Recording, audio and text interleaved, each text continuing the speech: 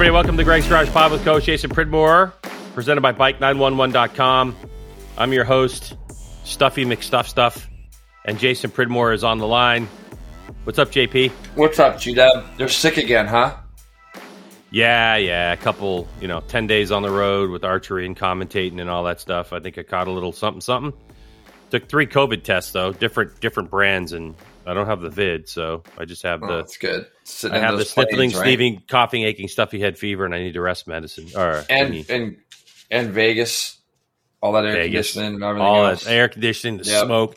South Point Hotel and Casino. I don't know if you've ever been there, Jay. It is not... Is it smoky? Oh, it's not the Venetian. You know what I mean? Like, their filtration system is brutal there. Yeah. So many people, I didn't stay there this year. I actually stayed across the street. This is the Vegas shoot. And normally I'm there 4 days and never see the sun. So this one, I was at least getting out. So it's like when you actually leave the environment and come back in, that's when you really get the impact. You're like, woof, this place is super smoky. How was Chuck Vala? It was good. Yeah, another solid 3 days out there. Monday it blew a little bit, so we didn't get to ride on Monday, which was a bit of a bummer. But Monday was a scratch. I didn't know that. Monday was a scratch. Now I got about 9 days where I chill, but then I got I got 2 days at Buttonwillow followed by Chuck Wall. I don't even come home. So I've got you got another stretch? How long is that stretch? Not 10 days. That's going to be a solid 8 or 9. Yeah. I go to Buttonwillow to start with, and then I'm going to drive over to Chuck Wall and then days there. So with the races end of the month. Well, yeah, we got stuff going on. So we got testing, we got March races coming up and all kinds of stuff. Dude, Daytona's 4 weeks or something. It's here. It's like a month. 4 weeks away. Okie dokie. Well, on this podcast, we're going to talk about some Moto America stuff, MotoGP stuff, because I don't know what you call it, pre-test happened at Sepang as we prepare for the official test that happens tomorrow. We're recording this Wednesday, so it happens tomorrow our time, Friday their time. And obviously, we're going to talk about Supercross Fantasy. If you want to support the podcast on Patreon, if you like what we're doing, feel free to do that. It's patreon.com/Greg's Garage TV. Link is in the bio. And that's that. So why don't we just go ahead and break right into the news presented by Arai. Yeah, that's right. Hey, if you live down south, riding season is right around the corner. That means it's time for you to dust off your motorcycle, put gas in it, do those things, and go check out your helmet. I know you're ready for a new helmet this season. You want to start out fresh. Go to AraiAmericas.com and go check out all the stuff they have to offer, including the new Contour helmets. Absolutely spectacular. I have one. I rode it. It's freaking nice. All right, do yourself a favor. Go check out AraiAmericas.com for fitment, technical information, colorways, all that new stuff. All right. We get right into it because JP, we wake up this morning, there was some news, some Moto America stuff about Super Sport. The Andy DeBrino, the Pacific Northwest guy who finished on the podium in Stock 1000 at the Ridge, his home track, been showing a lot of speed. He's done the thing with the jumps and the motocross bikes and the flat track bikes. He's coming in to Next Generation Super Sport with an MV Agusta F3RR, and we got him right here on the podcast. DeBrino, what is up, dude? How are you? Hey, good to be here. I'm so excited. It's been hard to hold this secret in the last couple months. Yeah, I've been teasing it on the podcast for quite a while because you and I have been talking about this for a little bit. So tell us what's going on. Tell us about the program. Tell us about the bike and what your plans are. Yeah, well, I just picked up the bike yesterday, and the plan is to do select rounds in Super Sport. So the goal is to debut this thing at Road America in June, and then we'll hit the Ridge, my home track. We'll hit Laguna, and then we'll also do COTA and New Jersey. And yeah, it's a small program, we got a little bit of support, for this deal. So I was able to get a bike, and hopefully I'll get another here eventually. But and then EDR is going to be building the thing, and it's Super Sport legal. And I was just super excited. It's a really unique bike. And, I think those that know me know I do things a little bit differently than others. And so this just is going to play into that really well. Yeah, it's great, Andy, to have you on. Thanks for coming on because, and this is good news. I mean, we got another brand coming to the paddock with obviously a very talented rider. I think, I TiVo all the AFT events, and I'm finally getting around to all of them. And I saw that you did Castle Rock last year, and I think that's great. Kind of brushed up on it coming in. You're one of the most versatile guys that we have. Obviously, super successful in road racing. Straight rhythm, I saw on the 2-stroke, correct? Yeah, that was insane. Yeah, I saw you doing straight rhythm. I saw some moto videos the other day. You've been keeping yourself fit, obviously, and ready to go. When are you going to get on this MV for the first time, you think? Tomorrow. Right. I'm going to go up to Buttonwillow. So, yeah, it'll be obviously stock trim, so I'm not doing any real testing or nothing or any development. Mostly just like going to take it out for fun tomorrow. But I'm actually down here in California to do some practice on my 890 Duke and go race with CRA. So yeah, I'm just down here to kind of get the rust knocked off. But yeah, we, as soon as I get that thing home on Monday, we're going to dig right into it. And, I got some parts on order, but the main thing right now is we're waiting on some electronics that we need for this thing to be legal. And I think that's going to be about an 8-week wait from Italy right now. So, I know people are like, oh, I hope to see him at Daytona, or, they want to see me at Atlanta. And that is just out of the cards just because we got to get some parts. This thing's it's a unique bike. There's not a lot out there for it. So it's going to take a little bit of time for us to get going on this thing. But once we get going, I think it's going to be really good. Yeah. And you said that the Daytona thing, the good thing is with, you're still doing the Super Hooligans, correct? So we're going to get still see you at nearly every round. What, you'd probably miss Atlanta, or is there a Hooligans race in Atlanta? Won't be in Atlanta. There's no round for that there. Won't be at Barber. I'll probably be skipping Brainerd and Pittsburgh. So kind of my thought process is, obviously Road America was one of my favorite tracks. Yeah. Love that track. Want to be there this year. That's going to be super fun. And then the Ridge would be really great. That's going to be my best opportunity to get a good result. And Laguna is going to be fun, though I'm not really sure about this, extended race there. That's going to be, something new for me, something new to figure out. And then Coda, I've never been there before, but that's a round that lines up with Super Hooligans, so I'll be there anyway. So I'll bring the MV with me. And then after that, that's kind of the end of everything else I got going on. So at that point, it's like, might as well send the bike with somebody to Jersey. Jersey is a track that, my only Moto America career podium in the 600 category is at New Jersey. So, and I got family back at New Jersey. So that's a track I've been trying to get back to for years, just so I can go see family and go race out there. So I remember that podium was in the rain, wasn't it? I think it was. I remember. See, Andy, I remember this stuff. Yeah. I remember. It should have been a win. I had that was a really wet race, and back when Super Stock 600, the class I was racing, they ran with Super Sport, combined. And I remember I had like an 11-second lead or something crazy, and then the red flag came out, and then, everybody's just like, follow Andy, and I got, sniped on the last lap for the win. Yeah. But so is this a deal where you're under contract with a manufacturer, or would you be, if something was to pop up where you could go do other Super Sport rounds for any teams that might think about throwing a guy on for Atlanta or somewhere like that, or would you still be allowed to do that? That's something I haven't asked. So, this is, really the only contract I have is with Competition Works. So they're a aftermarket slip-on exhaust and eliminator kit out of Oregon. I've known those guys for a long time. They've helped me out a little bit in with my program. So, but by the way, I have one of their exhausts on my Triumph Street Triple, and I mean, JP, if you look at Competition Works pipe, it looks like it's a GP pipe. Does it? Yeah. I mean, it is a welding. Really nice. Am I right, Debrino? Like, these things they're just pretty. Like, they're so good looking. Crazy. It's all those pipes are welded in Oregon, by hand by somebody. So everyone looks at it and they're just like, that's too good to be done by a person. Their stuff's definitely really beautiful, really well done. They're going to be making me a custom muffler for this race bike. So I'm really excited about that. They made me some custom mufflers last year for my ZX10. But yeah, if anything, I don't see myself doing anything else. Like, I'm really trying to, help kind of build the image back for MV with racing and, if anything was to happen, like maybe I get more support and do more rounds. That's the way I look at it. So I don't see myself taking another opportunity to go ride another bike, because that just kind of goes against the grain with what I'm trying to do. And, if things go well, maybe we'll get to do more rounds, but I gotta be honest, I wouldn't be super stoked to go back to Brainerd after my visit there last summer. Yeah, I get that. How did this whole thing come about then? Why MV? How did you end up bringing this brand into the Moto America paddock?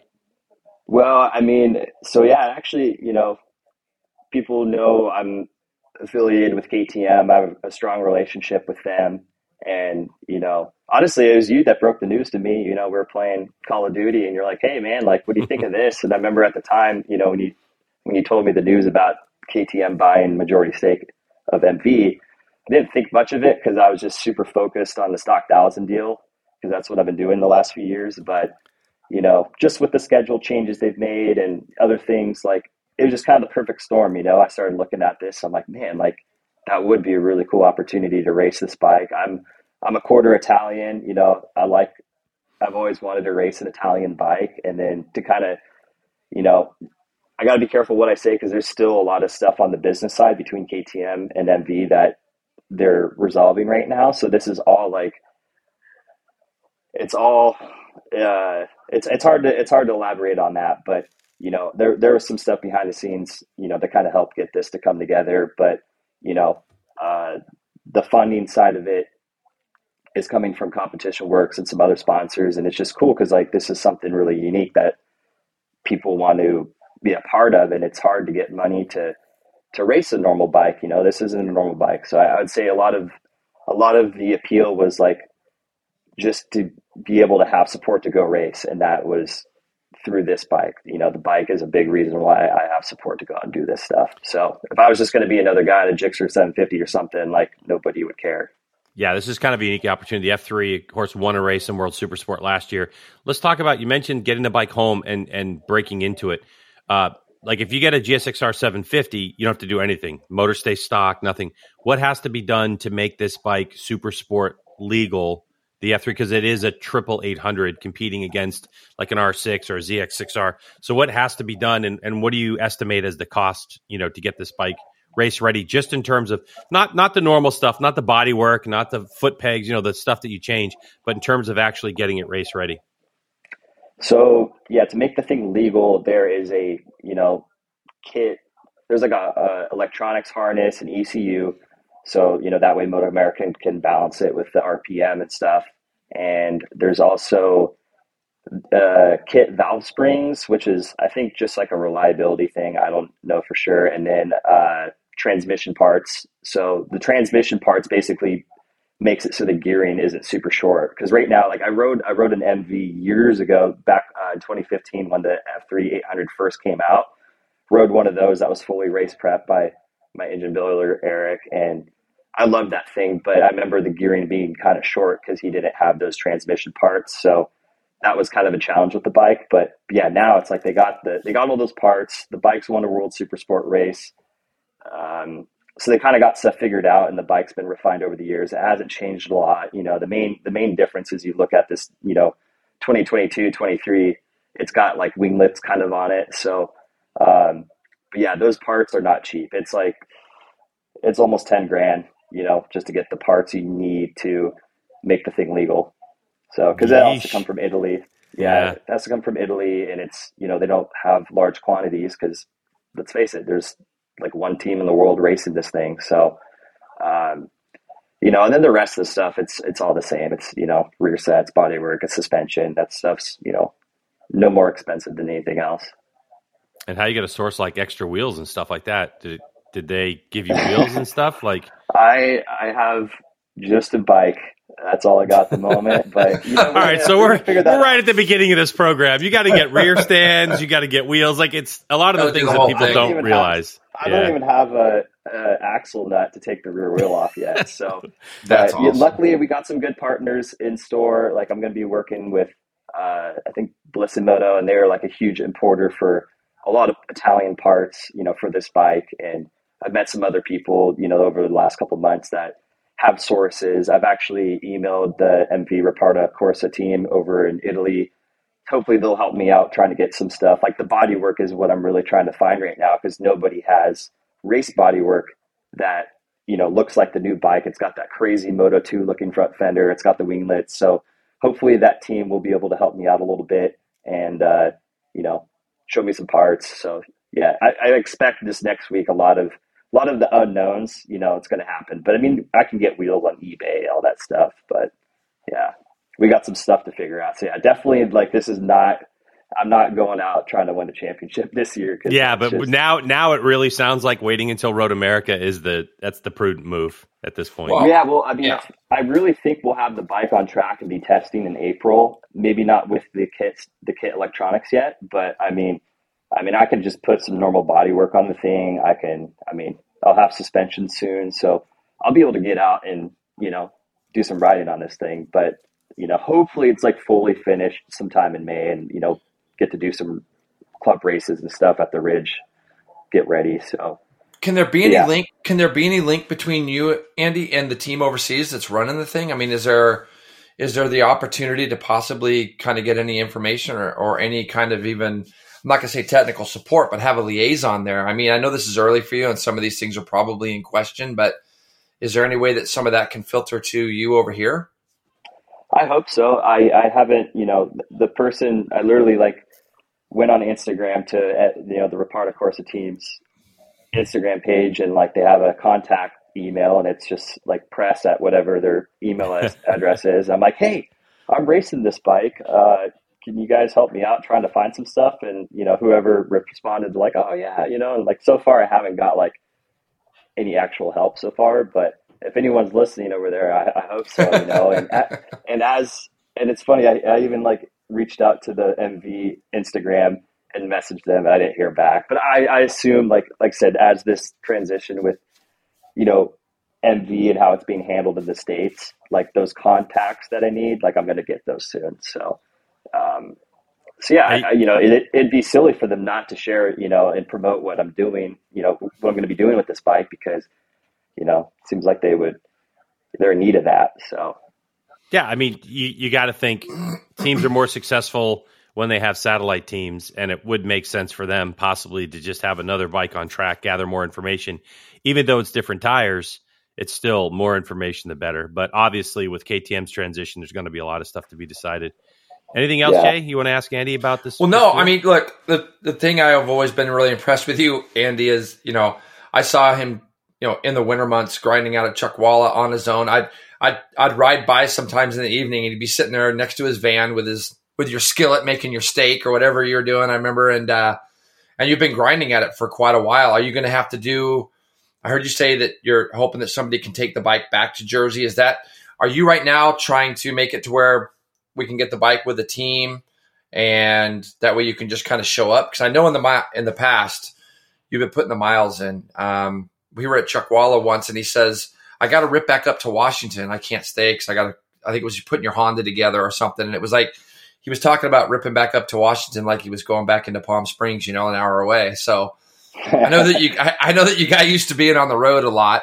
How are you planning to work that part of it out? That is still a little bit up in the air. I mean, I imagine I'm going to be driving again.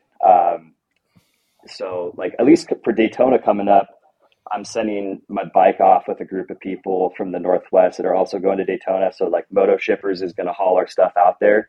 So I'll get to fly in. So, Road America, I'll probably drive to. We got a small trailer. It's funny. Well, it's not funny, but last year I was supposed to, finish out that Moto America season, and I sent my trailer with the team, and unfortunately the trailer accidentally got totaled. So my race trailer is non-existent. So that has to get replaced. Probably will get replaced. So, but I mean, the Jersey thing would be easy because I could. There's plenty of teams that are going to be looking for room, especially at the end of the season, because people probably might dwindle off. So, yeah, it should be easy to get the bike sent out there. But I'd like to have my own program, whether it's my van and a trailer, we'll make it happen. So last year you drove to Daytona. I remember last year you got in your van and you drove your hooligan bike down to Daytona from up Pacific Northwest. How long did it take you to get there? By yourself, right? Didn't you drive it by yourself? Yeah, I drove by myself. It took me 4 days, and then I had to set up at the track, do all the media stuff, take tires and dumb up. I did all that, and I'd never raced there, and then I ended up qualifying on pole and winning. So that was like the biggest reward ever, because that was 100%. A brutal trip. Makes the drive back a little easier, though, right? Yeah. Oh man, like kind of side story a little bit. Like I remember being at Atlanta, and my crew had to fly home Sunday night, and I was on the podium for Super Hooligans, and like they literally like met me at the podium, put my bike on the stand, said good job, and then left.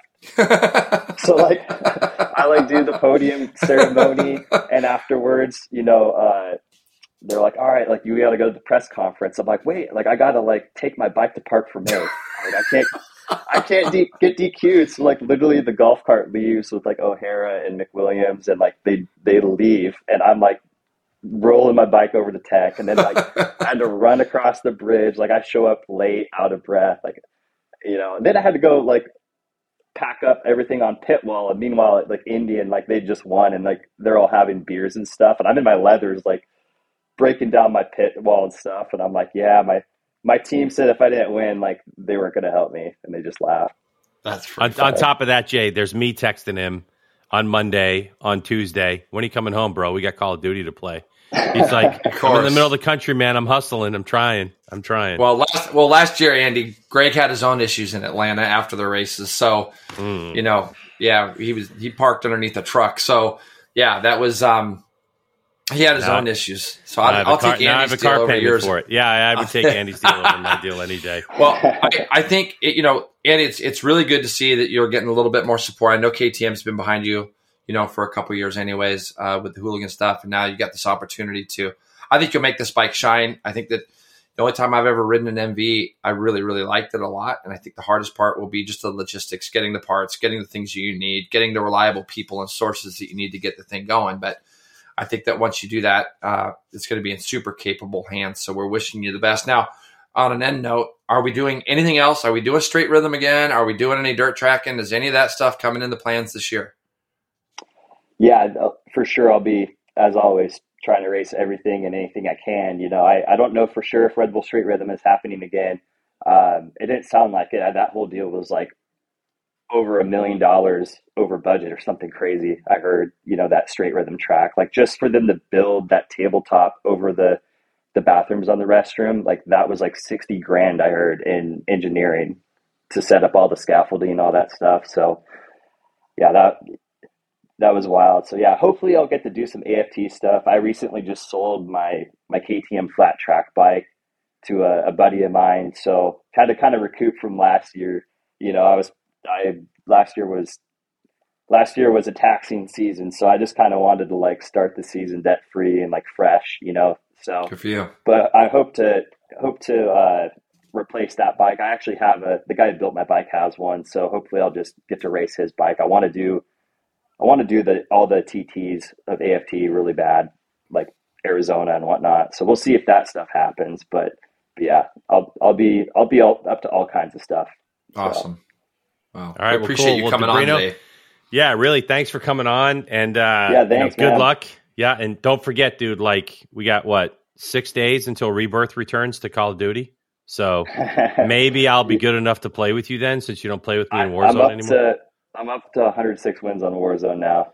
So I'm at 0. I'm gonna try to start streaming soon. I'm gonna quit racing. I'm gonna be a streamer on Call of Duty. Here we go. Here we go. Living the dream like 90% of freaking Gen Z. Attaboy. Yeah. Because you seem like the kind of guy who's just gonna really just take to sitting in a chair for 10 hours a day. That just kind of sounds like you. No more hustle. Yeah, I don't want to talk about too much of my off season, but well, hey, at least you have till June to work out now and drop the extra. You got some months ahead. Pounds. You're good. Yeah. Yeah, well, I appreciate it, man. Big fan of the podcast. Stoked to finally get on here, Thanks, man. Thanks, Andy. Thank you. Good to have you on. Good to hear you creating some. All right, that's Andy DeBrino, everybody. We appreciate him coming on as we continue on with our Arai news. JP, let's take a look at some Moto America stuff as we were talking about it. So it looks like the Attack team, the Fresh and Lean Progressive Yamaha team was, and Skoltz on the Westby team and Kayla Yakov on the MP13 team out testing yesterday and today at Buttonwillow, where Debrino's going, I guess, day after tomorrow. However, it was Gagne who was fastest, doing like 42 flats, and then a 44.4 for Skoltz on the Superbike, but his bike caught fire in the garage, so his day was cut short. For Peterson, Cam Peterson, he actually focused on just the 600 because he'll be racing the Daytona 200 with the Attack team. Gagne won't. And then Kayla Yakov was out there on her R7. So only I think this is a second time she's had a chance to test that thing. And she did 150 flat, super sport bike. Peterson went 146.3, and then Superbike went 142. So I don't know if you got to hear anything about it. I know they're going to test again today. I don't know what the weather's been like out there. It's been perfect. It's been perfect where I'm at right now, G-Dub. We're getting back to that mid 70 type of weather here in Ventura. And I know generally Bakersfield in the winter could be a little bit chilly and cold. Looking at the lap times, I think that they've gone as quick as, I want to say minute 40 point something out there. So, they're probably out there shaking down some stuff and testing. And I think with the R6 especially, I saw that post where they wrote that bike hadn't literally been touched since last Daytona. So, they were kind of doing a little bit of a shakedown on that thing. And the fact that Kayla's out there at 50 flats on an R7, that's really fast, really, really fast. Would expect nothing less from her. So, obviously, Melly's got that bike rolling and running for her to be able to be on it. I was talking to Rispoli the other day about when they tested in Jennings a bunch of years ago. And I saw a post from Kayla basically saying that she could get down. She thinks she should get down to the 15s at Jennings, and G-Dub, that is so fast. And 15s there on an R6, and then she's obviously at Buttonwillow testing her new race bike. So I think there's a lot of good things coming out of that. It's going to be really interesting when you get the scoop from Chuck Giacchetto about maybe what happened to Skoltz's bike in a garage. You just told me that this morning. So, but yeah, I think the weather will be good, and they're just getting some things ready to go. Did you see that feature on? I did. It was great. Yeah, Today Show with Hoda or whatever on Kayla. And I thought that the young girl that did that, the interview and everything, I thought it was really well done. And the thing is, the thing I always get blown away with Kayla is she's just so incredibly well spoken, and it's great. I mean, having somebody like her in our paddock, we're all very fortunate, and I think she's going to be a force in that class. I mean, she's going to be a force in Twins Cup this year. There's no question. We've talked about it. Twins is going to be a gnarly class without question. All right, so MotoGP, Jay, those the rookies and the test riders have done a couple days of testing at Sepang as we wait for the official test to start with everybody, which starts Friday Sepang time. It's already Thursday. So I would imagine probably midday tomorrow, we should see some bikes roll out, probably maybe this time. No, let's see. It's 2:00 in the morning-ish over there. So probably midday your time in California. But I'll go over a little bit of, just kind of sampling of what the article talks about. Yeah. So Michele Pirro on the Ducati set the pace at a 159.8. And most of the work that was being done by Ducati was more on the aero side of things, those aerodynamics. There's new ground effects packages and new side pods and all that kind of stuff. Cal Crutchlow initially started on Sunday and Monday by himself, and then Nagasuga, who is their other test rider, the Japanese test rider, he showed up, I guess, on Tuesday. And most of what they were testing, I mean, obviously they're testing the new motor for Yamaha, but they were testing a ton of new, body work and stuff like that. Aero, right? Yeah, all the aero stuff. Now, here is the thing that was noted, and I'll read it.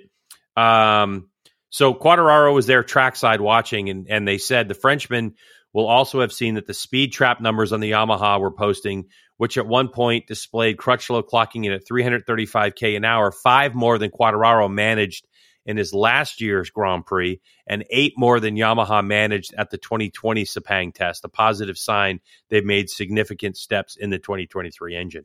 So that is obviously a good sign, and you would hope that with top speed also comes a little bit more acceleration. On the KTM side, Danny Pedrosa working on an aero package mostly. One of their aero foils, Jay, had these little kind of shark teeth like edges to them. Yeah. And I think it's for laminate flow or laminar flow. I can't remember. But anyway, they got rid of those. And so they're messing around with side pod wing sizes and those types of things. Augusto Fernandez, because he's a rookie, Jay, he's on the Gas Factory. So he completed, 3 days of testing already. And he went 2-minute 0.482. So if you look at that, he's only 0.6 of a second off of what Michele Pirro did. And that's Fernandez's first appearance in MotoGP, other than the test, first test going it. Salvadori was out on the Aprilia bike, and for the most part, they were just working on aero stuff, new front package, and all that stuff. The biggest thing, obviously, is Stefan Bradl was out on this new, the new Honda, and what's going to happen. I mean, they didn't even list how much stuff they've got going on in the Honda, but basically, all the reports are that there's kind of wholesale changes that are going to be made. Because obviously starting in a day and a half or so, you're going to get Marc Marquez get on this bike that they messed around with in the wintertime trying to make it better. You have all these Suzuki engineers that have come on board with Honda just recently. So how much impact could they have? So I'm really, really curious to find out what happens in this test in the next couple of days. So with all that crap that I just said to you, all you guys listening to my voice this whole time, thoughts, Jason Pridmore? Well, I think that number one, encouraging from Yamaha, seeing that the numbers are up. I mean, we know Cal's pretty outspoken and things. I haven't really seen anything from him specifically, but you can tell by a couple of the different fairings and things that they were using in photos that there are definitely some aero packages that they're using. The speed was up I think 4 or 5 kilometer over what they did prior there. So that's going to be good. I remember in the Sepang race last year, Quartararo, if I recall correctly, that Sepang race was one of the most impressive ones that he did. I believe he finished third, but he was chasing Bagnaia and Bastianini during that race, and he would lose so much on the two big straightaways, the one leading to the last corner and the one out of the last corner down the front straight. He was losing so much time, and he had to battle through people to get there. And the time that he was losing down the straight, if they could even recoup just a little bit of that, that's going to be encouraging. When they tested before G-Dub in Valencia, there were some pretty long faces in Yamaha's garage, and it sounded like Honda's as well, where they just didn't feel like there was any improvements in those after-season tests. So those are going to be the two big question marks, I think, going in. I also read that report this week where the new RNF Aprilia team, they're expecting, Aprilia came to them and said, we want you to beat our factory team. So it's really interesting to see actually the main people at Aprilia have actually said that we don't mind if that team beats our factory riders. They want to continue to push that Aprilia program forward. And I think that they've got some good riders for that. The fact that we're going to see Mir and Rins on the Honda, that's actually really intriguing to me as well. I think going into these tests, I think if I was to categorize what I'm looking forward to the most is, let's see how good the Honda is, but let's see how close Rins and Mir are to Marquez. I think by the end of, is it a 3-dayer? Is it a 3-day test? 3-dayer. Yeah. So I think that when you look at that, that's going to be the big question mark, because it's going to be one of those things, G-Dub, where are we going to take two players that were consistently in the top 5, 7, whatever last year on the Suzukis? Are we going to take them and put them back in the 10th to 15th place range? Or is that bike going to be good enough to keep it sustainable for them to be up in the front again? And I think that you're going to get into this. I really do believe you're going to see Bastianini and Bagnaia wanting to show who's going to kind of be the superior guy there. I think Bastianini's coming in as probably the odds-on favorite to dethrone Bagnaia. If I had to think, Bastianini, I think, is going to be pretty tough, especially he's on the factory bike. I'd love to get your thoughts on that. I think that it's going to be interesting to see how well those two manage to cope and how that garage manages to cope with those two in it. Yeah, there's management stuff coming about. I think that's really going to be interesting. I agree with you. I don't see anybody, my concern with the Honda side of things is how many bikes, how many parts are they going to have to test, right? So if Marquez is really liking this bike, how much is he going to give it up to let Mir ride it and then Rins down the pipe? So it depends on how many parts Honda has, or maybe they have a myriad of parts where they're saying, okay, guys, here's your assignments. You know what I mean? You guys are going to test this bit, and this team, Mir, you're going to test this, and Rins, you're going to test that. I don't know. But in terms of what we have going on right now, yes, I agree with you. It's Bastianini and Pirro. I mean, Bastianini and Pecco. Yeah. That look like they're going to be the class of the field only based on the bike itself. Yeah, and I think Jorge Martin. I'm not really expecting too many. I'm not really expecting any groundbreaking things with anybody on a Ducati. I think is going to do good. Alex Marquez is going to be a really fun one to watch. But Greg, let me ask you this about Honda. Don't you think that you kind of feel a little bit of a shift in the way that they're thinking over there? Like, they're bringing in Suzuki Engineer. It seems like what they're trying to do is make this motorcycle user friendly for everybody. Now, I understand Marquez is the big. I get it. I just don't think that by them luring Rins over to LCR, and I know that's probably a bit of a money deal as well, and Mir on the factory bike. I just don't see them. I don't see them as much making this feel like this is the Marquez show on Honda. You got to remember, this is a manufacturer that has dominated for years and years and years. That didn't score points in races last year. They didn't even score points, which is unheard of. And the thing that you got to remember is, I think throwing all their eggs in that Marquez basket really has come back to bite them in development. And who's to say that Marquez couldn't split at the end of this next year? I mean, you hear all these talks about, is Ducati going to come after him and all that kind of thing. They've really got to start to manage a program at Honda, I think, that's going to accommodate other world-class guys that could come in there like a Mir and a Rins that are going to make that bike more rideable. There's so many things we don't know, right? Like inside of HRC, how much effort is being put into MotoGP versus the other programs they have in HRC. And it has been proven, and I've talked about this on this podcast for years, that when Marc Marquez is hurt in the offseason, and this is the first offseason in 3 years where he's been healthy, that this completely put him on their back foot. When you rely on one rider to do all your stuff and that rider's hurt, this is the situation that we're seeing. I agree with you. It almost feels like what Honda is doing is they're backfilling just in case, right? Like you have already a world champion on there. You have a guy in Rins who, when he's on a good bike like the Suzuki, he was freaking unstoppable, man. And he didn't do it from the front all the time. He charged through the field and then did it, Yeah. And so you have to question to yourself, was Rins and Mir part of the reason why Suzuki was so good on the rear tire at the end of the race? Or is it just the bike? And we're getting ready to find out, because if it's really Rins magic, then Rins has the possibility of doing some special stuff. Where Marquez is more special than everybody else is almost where Petrucci was more special than anybody else in our paddock. It's just like that initial getting into the corner, controlling the bike, almost like a top rack type of thing. Yeah, but this could really, don't you think this could really blow up in their face? Like, I think that there's a mind shift over at Honda right now where it's, you don't want to bring in two guys. You don't want to bring in an ex-world champion. I mean, we saw this happen with Lorenzo, and obviously he's a million times more decorated than Mir. But Mir's still a world champion. He's still proven that he can handle the pressure and put it together when he needs to. And Rins going out and winning, 2 Grand Prix out of the last 5 or 4 last year or whatever it was. I think that when you look at that, when you start to think about those two guys specifically, it's a big chance for Honda right now, because the last thing they need is those two guys, kind of talking shit about the bike and the manufacturer. I mean, Alex Marquez has come out and been like really, really open about what he feels Honda screws up in and how little he felt like he was part of the family and how little he was. And that's just stuff that you don't really want getting out. And I think that now you have these two guys that have won races. You don't want to have a guy like Rins come in and fail, even though he's on LCR.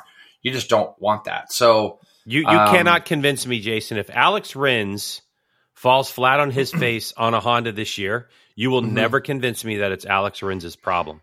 I agree. The guy just came off of, I think it was 2 wins in the last 3 races. 2 wins in the last 3 races on a bike that only had 2 riders. And admittedly, Mir was not on point. He got hurt, during the season and stuff. So you're not talking about a program that's fed by 7 other motorcycles like Ducati or a couple other bikes like Yamaha. You're talking about Rins ended up becoming the A guy because he was the fastest guy. He goes out and wins 2 of the last 3 races. He is on top of his game right now. So if he falls on his face, I've got to point the finger directly at Honda.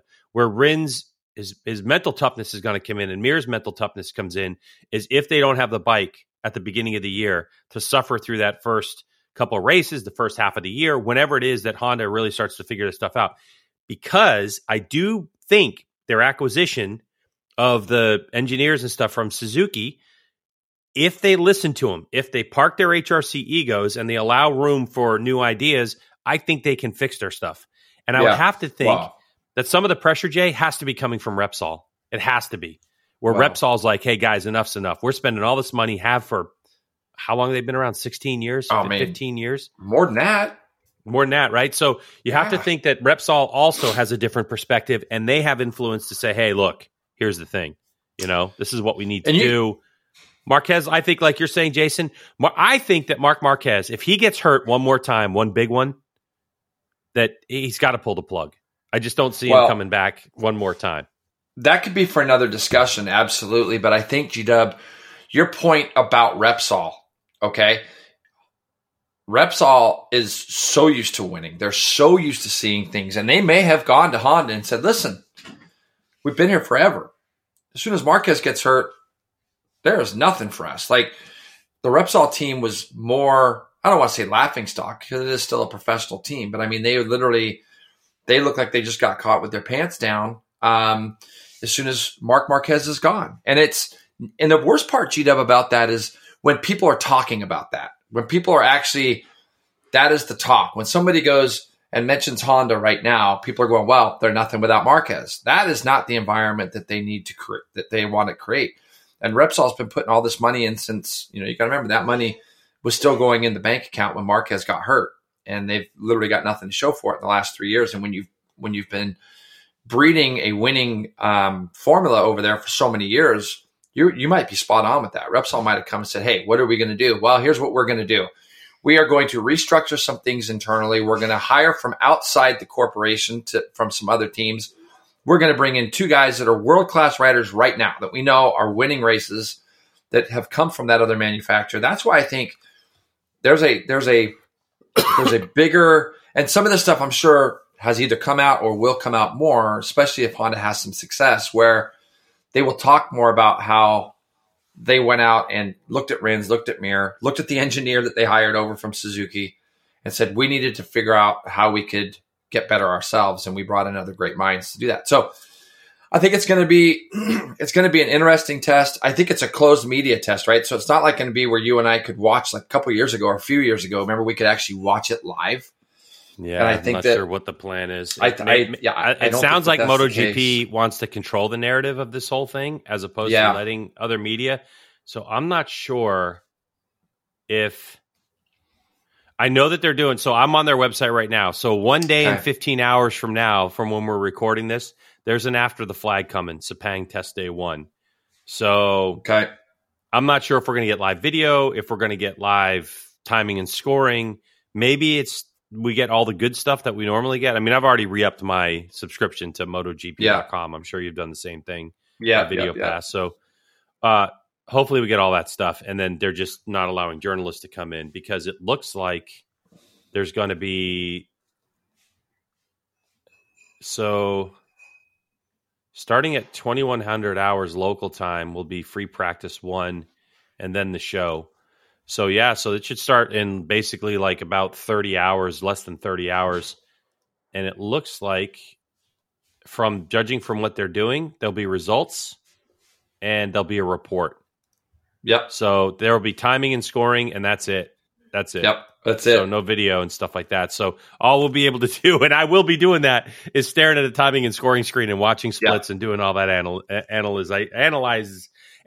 And that's where, not having journalists on the ground, we don't know who's putting in a tire, who's doing what air, all that kind of stuff. So it's going to be very interesting. We'll be keeping an eye on it. And next week, for sure, we will bring you all the information that we can possibly find out and analyze what's going on to see what manufacturers have made moves.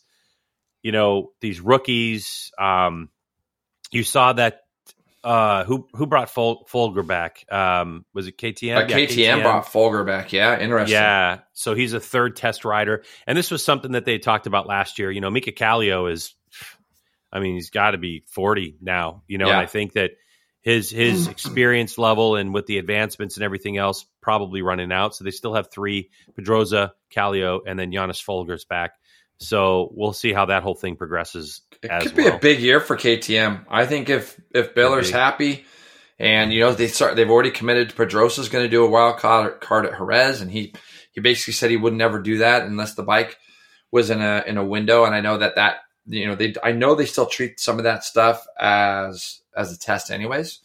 Mm-hmm. But man, KTM, there's just so many good things that are going to be coming out of this. I expect there's going to be a lot of long runs too. Like, I don't know if the absolute fast pace is going to be something that these guys are going to be concerned with until the last day. There's going to be a lot of long runs and testing things and equipment. And MotoGP is going to be amazing this year. It's going to be so good to watch. So yeah, it's going to be fun. So that's coming at us, G-Dub. So let's move on as I got out of this. Speaking of good to watch. Did you watch Supercross? Dude, I watched it. Yeah, we were. Was it good to watch?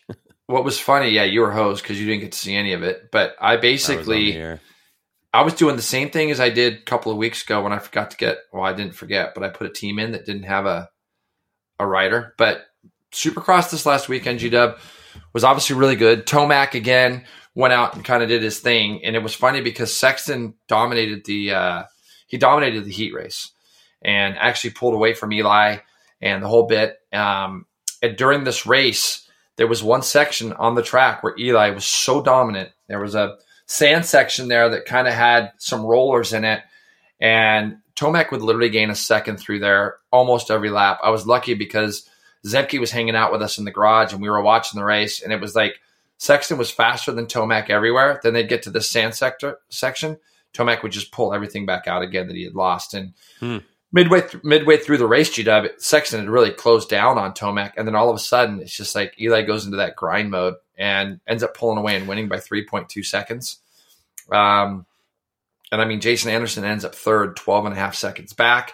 Plessinger, who continues to ride really well this year, ends up fourth over Webb, Barsha, Cooper, Roxon, Joey Savacci, who's actually riding super good this year, and Adam Cianciarulo 10th.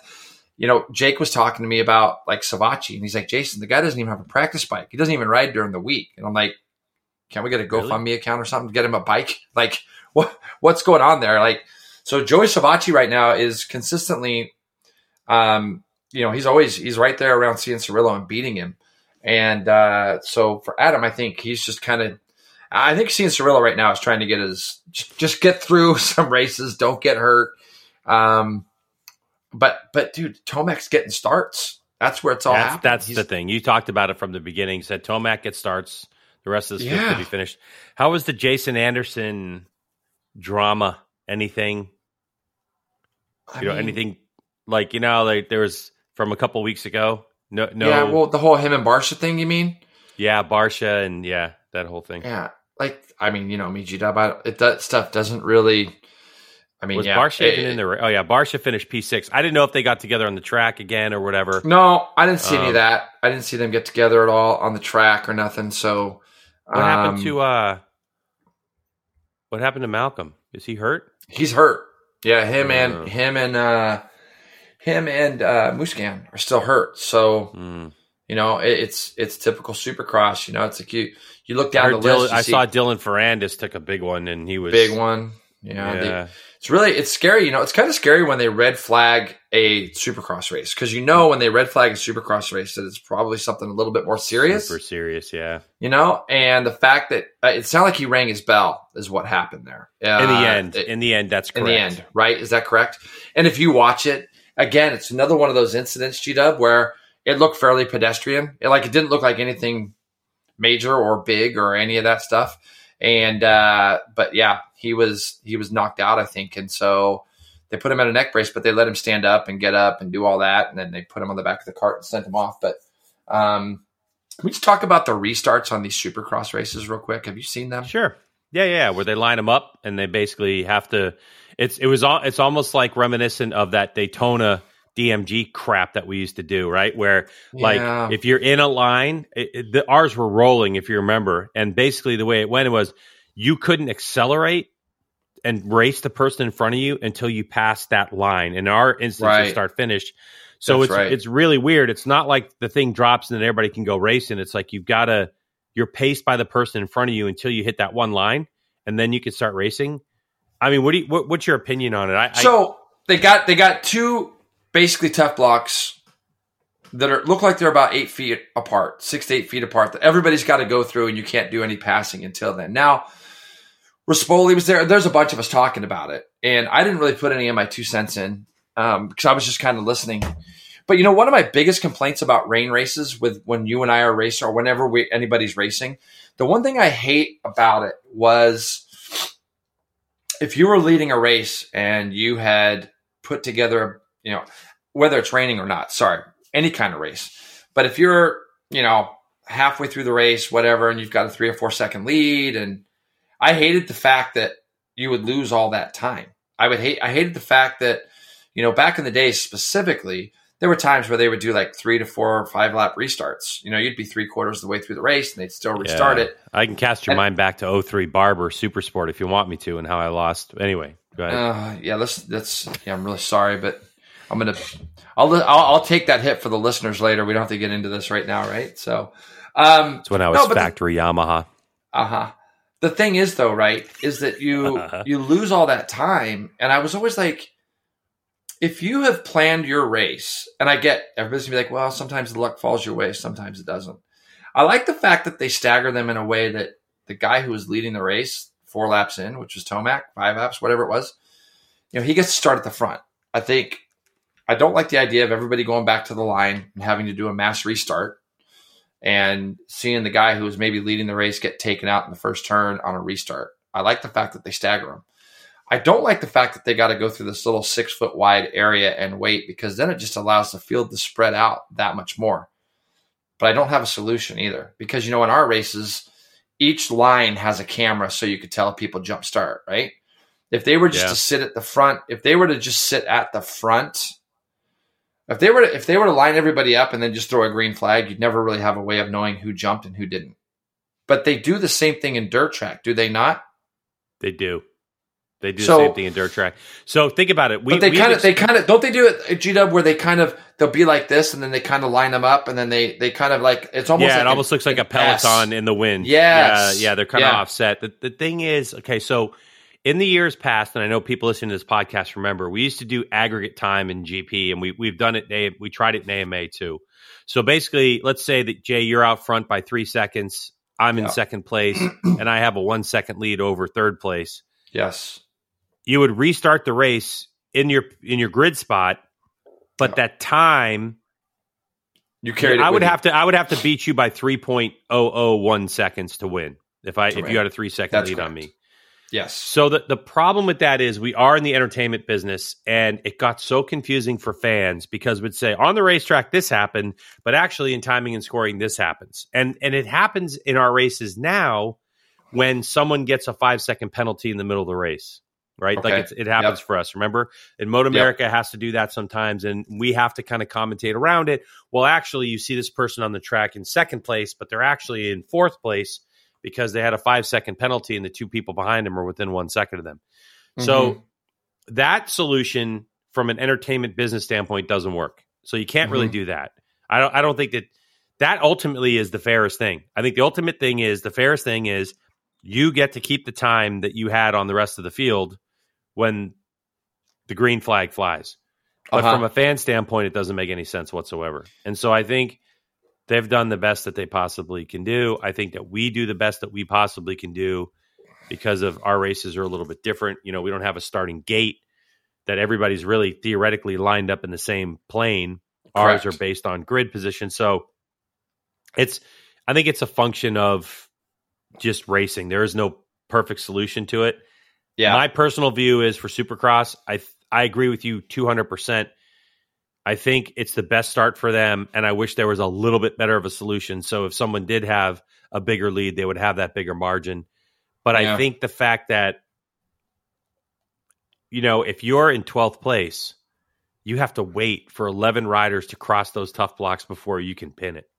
You're trying to get going, and it's just like a Congo line. And look, I'm not saying I have any solution. I always thought aggregate time, the way we did it before, was the most fair way of doing it, because you also got to remember, and I used to talk about this when I was on the AMA advisory board as the rider rep. I used to say, look, we are talking about a situation that probably doesn't come up very often. I mean, it's like, if you look at how many races really get red flagged during the season, I think that, I just think that, and I don't want to overcomplicate it and turn this into a big podcast about this, but I think especially if a race is halfway done, you have to do something that rewards the guys whose tires have gone up, but they've planned a certain way of riding or racing. And it's just it's an interesting thing, but I just feel like the Supercross side of it, there might be a way to do the restarts a little bit better. But again, G-Dub, we don't see it a lot. So it's something that we're talking about trying to fix, that we might only see something like this once or twice a year. Plus track design, how much room they would have to do this. Correct. I think there's a lot of factors involved. There's a lot of things. So my point is, on the road racing side, Jay, aggregate time is the most fair thing to do. Yeah. But it just can't happen because we are a fan-based sport.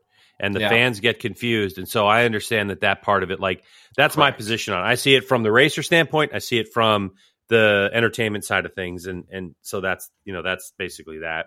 So, yeah. Well, in terms, 250 hit it. Well, I was just going to say, so the East Championship started, right? Was that their first race in the East? Oh, yeah, their first race in the East. It was first, yes. And dang, if it wasn't one of those Hunter boys that did it again, or Lawrence boys, Lawrence ends up 7.4 ahead of Max Anstie and Jordan Smith. The Deegan thing. Could you please explain to me why this whole Deegan thing is such a big deal? Is it just because his dad, I was going to have you explain it to me. I'm not up on the Deegan drama at all. I don't even know. And it sounded like there was a bunch of people hating. It sounded like there was just a bunch of people hating on him. I don't understand it because I don't know. I honestly don't have. I mean, we'd have to get Wejon, but I know that something happened, because he got a Star bike and he was racing a full-blown factory bike at Loretta's, and there was some stuff from the past.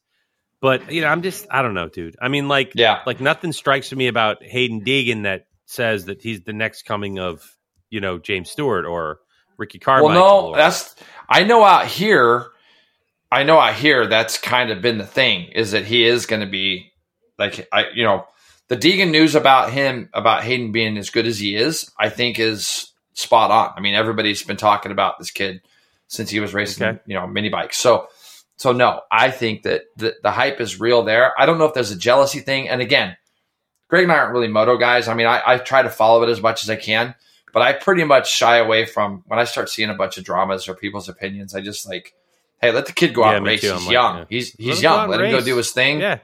And so what? His dad is so-and-so and his sister's so-and-so. Big deal. Correct. I mean, that's the greatest thing about racing, man. Lap times don't lie. So yeah, you're either going to do it or you're not going to do it. And he rode amazing. Yeah. And I saw a thing, G-Dub. I saw a thing where on a lap time average, he was the most consistent of anybody there. So I'm like, man, to finish fourth in your debut. And, anyways, I thought he did a great job. I mean, and I thought, cool. Seeing a guy like Max Anstie do a good job, too, I thought was really cool. Max Anstie ends up second, and Jordan Smith, who rode for Cowie last year, he ended up third. But, I mean, Hunter Lawrence and his brother right now, they're just out there. Next level. They're practicing each week together. They're pushing each other. And it was next level. He got a good start, and he was gone. I thought seeing Jeremy Martin back was good. Moseman had a tough night. He crashed. And then you got guys – Chance Hymas is another guy that is a rookie. Tom Viale, who's been racing over in the 250 World Championship, he was up front for most of the night. I mean, he was top 3. He was ripping, and then he tipped over, and he ended up 7th. So there are going to be guys there. Chris Blows, filling in at Monster Energy Pro Circuit. He ended up 10th. Colin Park was 9th. So there's a bunch of guys, Greg, that I didn't know in that race, so it kind of made it fun. The track was pretty good. I don't think it was great, but I thought the track was pretty good. And so I forget where they go this week. Are they? No, this week isn't the fill-in race for They're going to Oakland on the 17th. Where are they at this week? Do you know where they're at this week? I think they're back to Cali. Is it A3 maybe? I'm looking it up right now. Supercross. Is there an A3? I need to. Is there no A3? Supercross.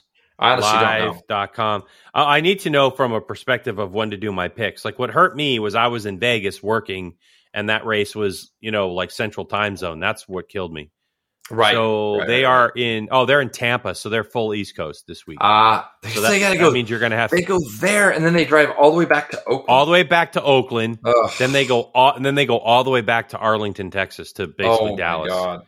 Yeah, then to brutal. Daytona. So the fill-in's got to be tough, and I would imagine it's a bit of a budget buster too for some of these smaller teams. So hopefully all these teams 100%. Can afford to do it. Just riding around Cali up and down the coast is expensive enough, but now having to go all the way 3/4 of the way cross country back and forth, it kind of stinks. Gnarly. Yeah, it's a bit pretty bad. Pretty bad. But so and look, I get it.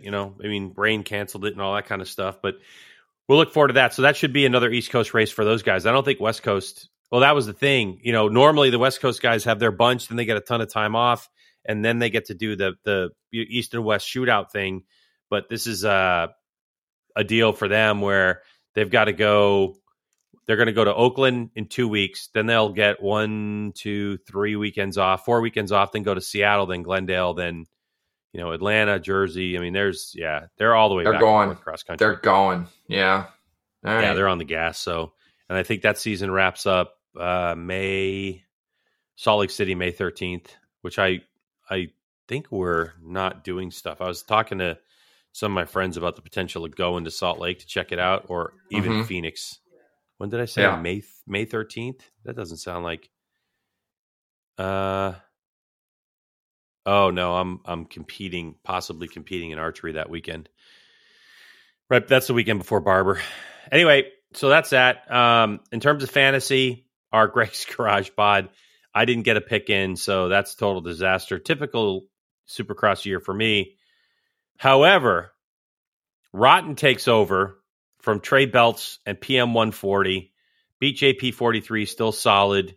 They're in 5th place. Yeah, solid. But dude, Rotten in Anaheim 2, which was the one before, had 291 points and went 64th in the basically the world. And I can't remember how many people are doing Pulp MX. It's got to be over 100,000 or something, right? Yeah. Or whatever it is. And then this week goes 269 points to be 826th overall and take over the lead. So in our pool, it's 985 points to 970 points. It's still snug. PM 140, kind of solid. Since the beginning, 244 points, 212, 246, 240. So there's your difference. Instead of these like crappy and big point numbers that Rotten's having, PM 140 in 3rd is just kind of slow and steady. Yeah. In terms of like our that's the people that we play with, thing, though. Guess what you got? Slow and steady. Yeah. A tip of a cap to our boy Chuck Axelin. He had a big weekend. He finally hate to 252 do that, points. He beat Skip. He's on page 1. 16th. Yeah. I know Uncle Skip is pretty solid in 16th place. Yep. But I would say like a big loser. I'm trying to see what happened here to your girl Caro. She was P3 last week. And I don't see her up there. I was kind of hoping she was going to win it just because it would have been a funny story. But it would have been a funny story. Yeah. I mean, dude, I'm on page 2. Am I missing it? She must have missed. it. You're 94th, so you're solidly on page 2. Okay. Now, finally, I was on page 3, but I'm trying to go forward here. But that's with a round missed. So I'm pretty happy with my 715 points considering I missed a round. So yeah, I guess you and I missing one round apiece. I guess we'll just duke it out back there on page 2. Yeah, is that where you are too? Are you on page 2 also? No shot. I got to be on page 3, right? Probably. Yeah, I'm 127th on page 3. You and I swapped positions, actually. I was like in the 90s on page 2. You were at 124 or 123 or something. Yeah, I was back there a bit. Yeah, we switched positions. So I've got to really batten down the hatches here and concentrate, focus. You know what I mean? It's gonna be a fun week. I'm looking forward to being home, and we're gonna obviously watch Supercross, then Super Bowl Sunday. Man, I don't know. We'll see how my team does. Kind of pumped for it, but a little scared. Not as scared as I was when we played you guys But yeah, it's gonna be a fun weekend. I'm sure my phone's gonna be blowing up about it, and then I mean, I just can't. I can't. I know you're gonna be. I can't the with the Eagles. The jersey's on its way to you right now. Oh, no. By the way, I forgot to tell you this story, and I'll just tell you here. Speaking of Eagles, so for people that don't know the story, I'll give you the Reader's Digest. The Eagles beat the Patriots in the Super Bowl, and then whoever's the Super Bowl champ kicks off the NFL season on a Thursday night game. It was the same Thursday night. Jason and I fly into New Jersey, so we land, and Jason's like, by the way, I got us tickets to go to the Eagles versus Atlanta game. And I kicked and screamed like a 2-year-old protesting. He didn't. I did, and I didn't enjoy it. Listen, he loved it. The city of brotherly love, my ass.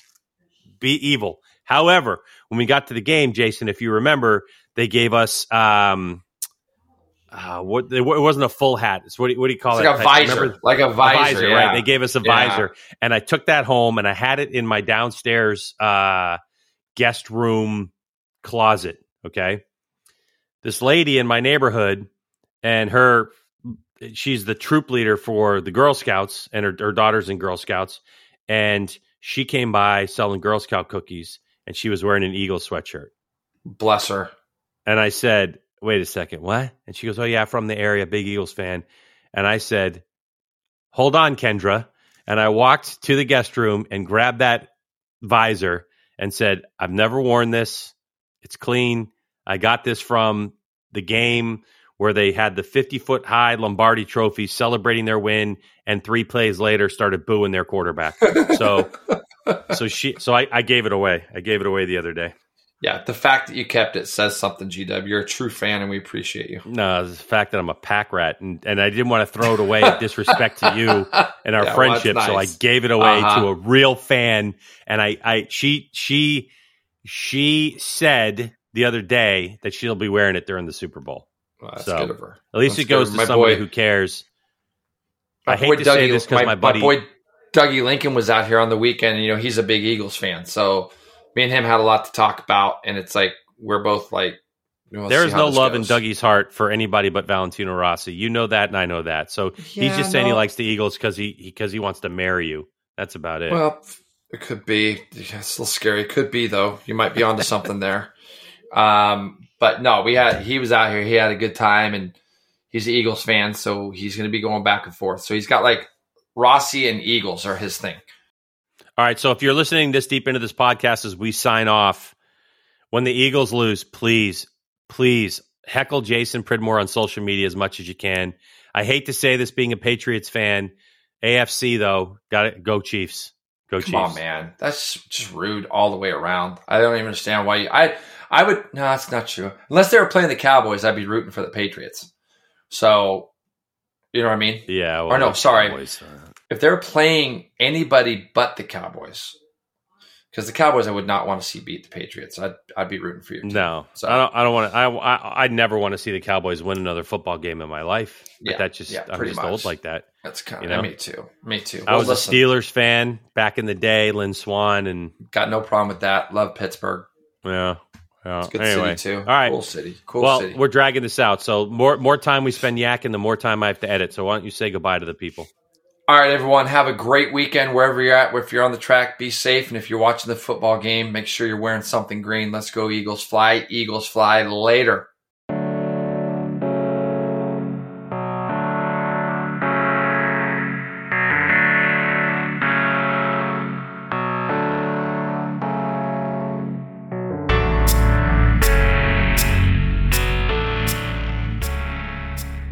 Go Chiefs.